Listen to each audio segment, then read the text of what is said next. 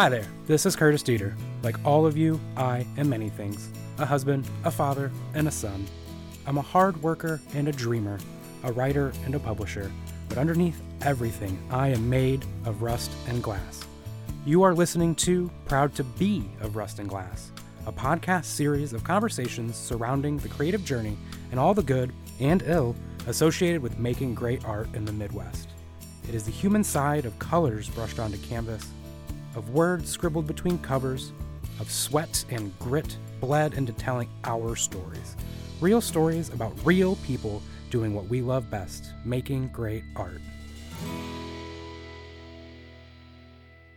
Hi there, welcome to today's episode of Proud to Be of Rust and Glass. Today's guest is artist Stephen J Athanas.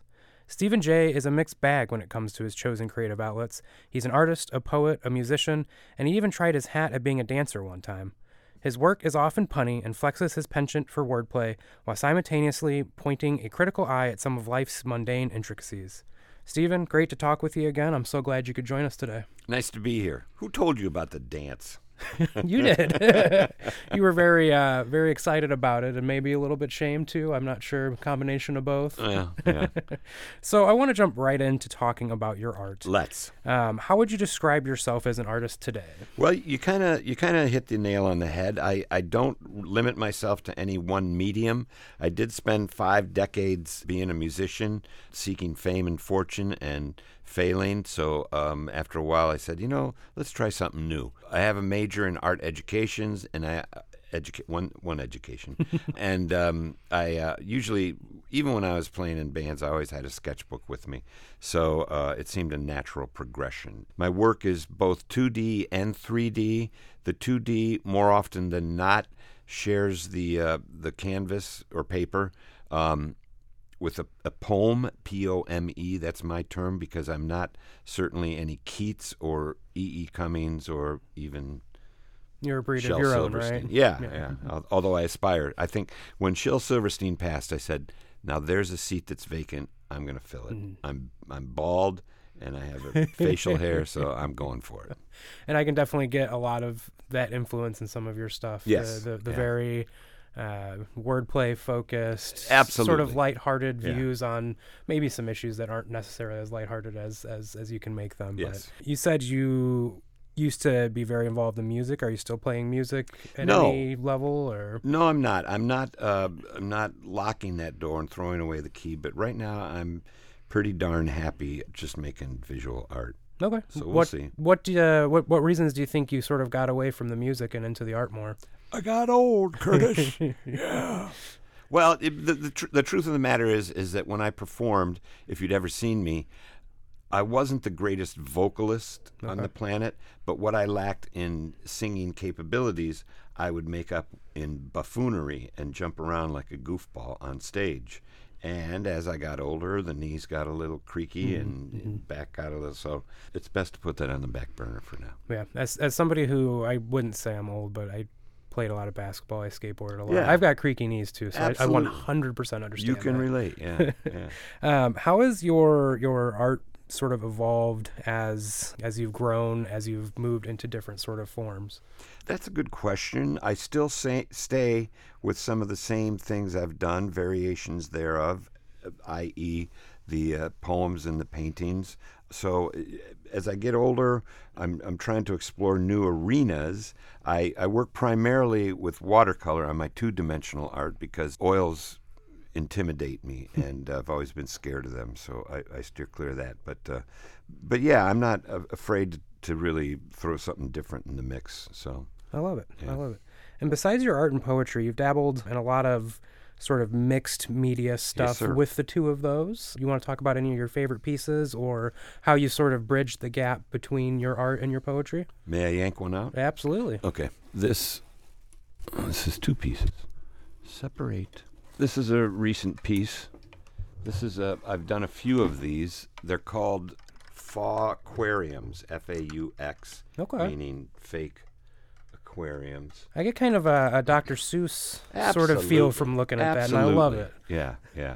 And it's like you said, it's a mixed media, utilizing nature, the sticks, and I use a lot of wire preferably rusty wire. I like the color and the texture from rusty wire. So be advised, if and when you buy a piece of my work, you should be up to date with your tetanus shots. That's always good advice. Yeah. But then it's also got Sculpey, which is a polymer clay, Okay. which I don't have access to a kiln, so I have to use that.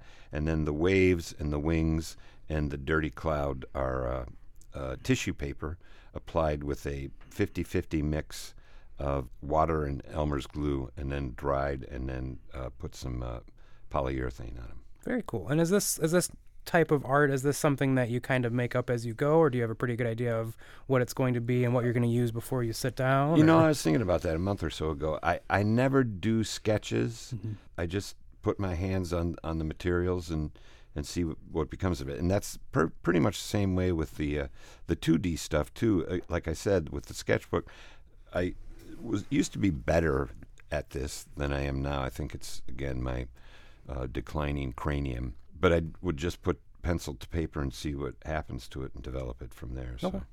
Very cool. That's kind of the kind of writer I am. I've been trying to sort of plan a little bit better as I've been getting, some experience. But it is nice to just sort of sit down and come up with what you come up with. Exactly. See where it takes you, and you're always surprised at the end of it. Yep. Rewrites. Me? That's one of the hardest things is to write something that you love, that you know is flawed, and then tell yourself, so if I really want this to be accessible, maybe I should rewrite it. Yeah, look at it again. Yeah. So we mentioned that a lot of your stuff is sort of humorous in nature and points at the lighter sides of life. Just don't call it cute. Cute. No, absolutely I do not like that word.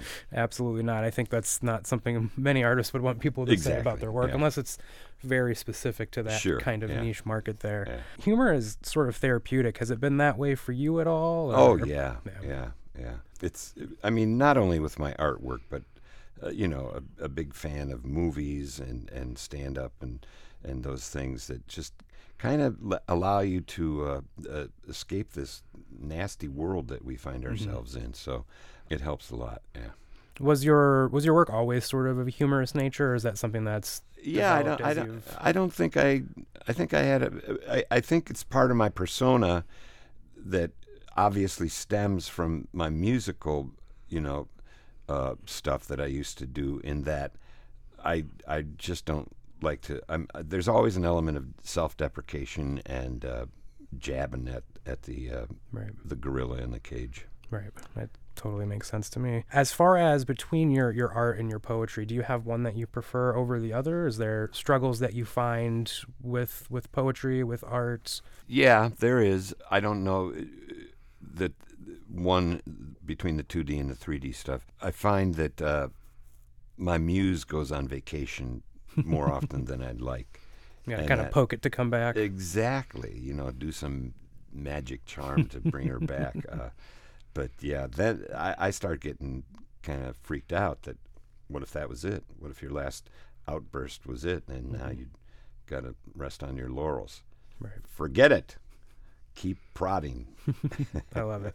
Speaking of keeping on prodding, do you have any sort of projects coming up that you're working on that you're excited to sort of get out into the world? Yes. The one I'm primarily excited about is University Press at UT is in the spring going to release a book of my two-dimensional stuff. That's all. That's amazing. amazing. My paintings and my poems. They've done a lot of really great local stuff They and regional really have. stuff. Yeah. That's very cool. We've been able to work with them 3 or 4 times at an author fair that we do in Harrisburg. Yeah. They always set up a booth, and I've looked through a lot of their works, and they're beautiful. They do softcover, hardcover books, and they run the gamut. They do, from history of nurses to a bar in Toledo, and now they're going to put out this silly collection of drawings that this weirdo did. Well, that's going to be a really colorful feather to put in your hat, though. Yeah. That's God. Awesome. Yeah. Exactly. And you said that's coming out sometime next year, or in the spring. In the spring. Very cool. Very cool. I'll definitely have to check that out. Yeah. God willing, and the creek don't rise. I'm lucky enough that I get to see a lot of your art on social media. Sure. But I think the people who might not have access to that, having it on their bookshelf. Yeah. You're gonna walk into somebody's house one day, and you're gonna see University of Toledo Press. That's right. You're going to have your name right on the top. You're going to have one of your, silliest ones on the front, I'm sure. Not cute. Right. Silly is a little bit different than cute. And then I can die and go to heaven. Right. I love it. So you brought some art to show us. Did you Yes. happen to have any poems that you'd like to read? Curtis, what do you think? You think I'm an amateur? So we can talk about it, and that's all one thing, but actually, having our listeners be able to hear a couple. Right, exactly. This is one, it's called 2024, and it's political, which I don't often do. I find that I come up short when I try and do political, although I've got a couple pieces. But a description for those of you out in radio land, old terminology. It's a picture of an elephant and a donkey, the two symbols of the Democrats and the Republicans, just glaring at each other. They look like they can't get far enough away from each other. Exactly. And if I may, it's a short little thing. Election year, again it's here. We know what that portends. A year of lies and alibis. Who wins? Well, that depends. Depends on money, depends on time, yet rarely on the truth. Depends upon the populace who'll hit the voting booth. Unless you're one of those that think there's nothing one can do. The whole thing's rigged, the jig's been jigged, and all of us are screwed. Yet who's to say who's right or wrong? There is no master plan. But just remember that come November, the bleep could hit the fan. Poetry snap here. So, I mean, even though it's broaching a serious topic, it's still light and And I love the rhythm and the cadence of the words and the very obvious way they're written to be read out loud. Yeah. And like I said, I'm not a poet of any stature, so it makes me. You start to find that poetry it's not just poems about love and the heart and poetry. Right. I mean, we had somebody read poems about a factory. We had somebody read poems about PBS, which was really cool since this podcast series has been sponsored by WGTE. Right. We have poems about love and arithmetic, and there's everything. Yeah, absolutely. So. Everything is fair game. Can I do another one quick? Absolutely. This one's called If a Man in a Chicken Mask. And it's got a picture of a man riding a bicycle with a chicken mask on his head. And there's a cartoon balloon that says cluck. And he's zooming down the street and there's feathers flying out behind him. And then under the poem, there's a chicken in a nest, an actual chicken. And the chicken is saying, "Damn fool." And these are both original watercolors that go with the original inking of the poem, too. That's really cool. Yeah. It says, if a man in a chicken mask riding a bike comes zooming through your hood, you just might feel a bit surreal and think that ain't good. 'Cause normally one hopes to see young children out and playing, not a grown man wearing a chicken mask. It don't seem right, I'm just saying. Still, don't call the cops, don't pull out the stops, don't let your heart pace quicken. This ain't no curse. There are things much worse than a grown man who thinks he's a chicken. Let the incident go, for as we all know, this world's a battered stew. And what's not to like about a dude on a bike going cock-a-doodle-doo? I love it. Thank you so much for sharing Oh, those. my pleasure. I got a million of them. And I'm sure they're a ton of fun to write. Oh, too, yes. they? Yeah. Perfect. Yeah. So have you always lived in the region, in the Midwest? And Yeah. I spent short times in Baltimore, Ann Arbor, Cincinnati, West Palm Beach, but always come back here. Okay. So Toledo area is kind of home for you? Yes, absolutely. And the reason was when I was playing music, I gained a notoriety with my bands, and so it was always easier for me to pick the cream of the crop musicians here than to go to a new town and start from square one. So somehow I always got drawn back. That makes sense. Yeah. And you mentioned we do have, some very talented people here. Yeah. The music scene is incredible. Yeah. What makes you sort of proud to be of Rust and Glass as far as being a creator in the Midwest and calling here home? It's the exposure that I get. Like I said, it's easier. Even with my art now, I maintain this certain notoriety, big fish, small pond. kind of mindset, and it's people know me, and it's nice to be recognized, and it's nice to have your art recognized, and when I was doing the music too, so it's the familiarity, I think. I love it. Definitely a hometown feel. And absolutely. We have a very supportive group of other artists and writers, and then the people that are able to support the arts outside of that community are very hands-on in doing so. So it's always a pleasure to see that. Yeah. Do you have any final thoughts or any words that you'd like to share with the listeners today? I have one other project that I'd like to plug, if that's okay. Absolutely. Okay. I have a website. It's allthingsath.com. And one of the guy who set up my website for me is a friend of mine, former Toledoan, lives out in California now. And we started talking on the phone and recognizing the problems that the earth is facing with the environment and all that stuff, and thinking, what could we do? So we kind of chose water as our poster child, I guess you would say. And so I've designed some T-shirts that try and bring recognition, again, in a lighthearted way, bring recognition to the problem. That water is a finite source, and we're messing with it and polluting it and yada yada yada. So there's a series of T-shirts that I have that are available on my website. That's a great cause to sort of turn to. In this area, we have water in abundance, but we have the algal bloom problem. We have pollution problems. We have sewage problems. Yeah.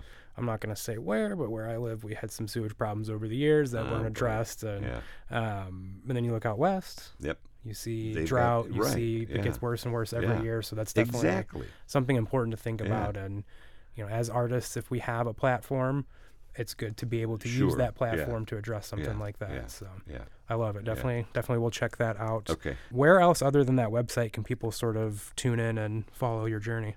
There's usually some of my work at Hudson Gallery in Sylvania, and I have a presence on Facebook and Instagram and the usual rigmarole. Okay, very cool.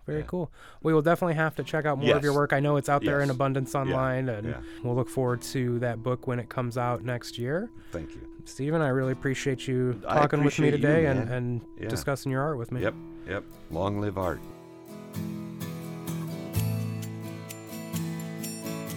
This has been today's episode of Proud to Be of Rust and Glass. Stephen J. epitomizes what it's like to be a bald man in America, and his artistic work is always a pleasure to digest. From musical wordplay to bad homophones, there's a lighter side to his creations. That's not to say you won't find depth, if you're willing to look a little closer, that is. I am your host and producer, Curtis Dieter. Our executive producer is Chris Pfeiffer. If you want to join the conversation, check us out at wgte.org/rust-and-glass. Until next time, thanks for listening. Now go forth and create.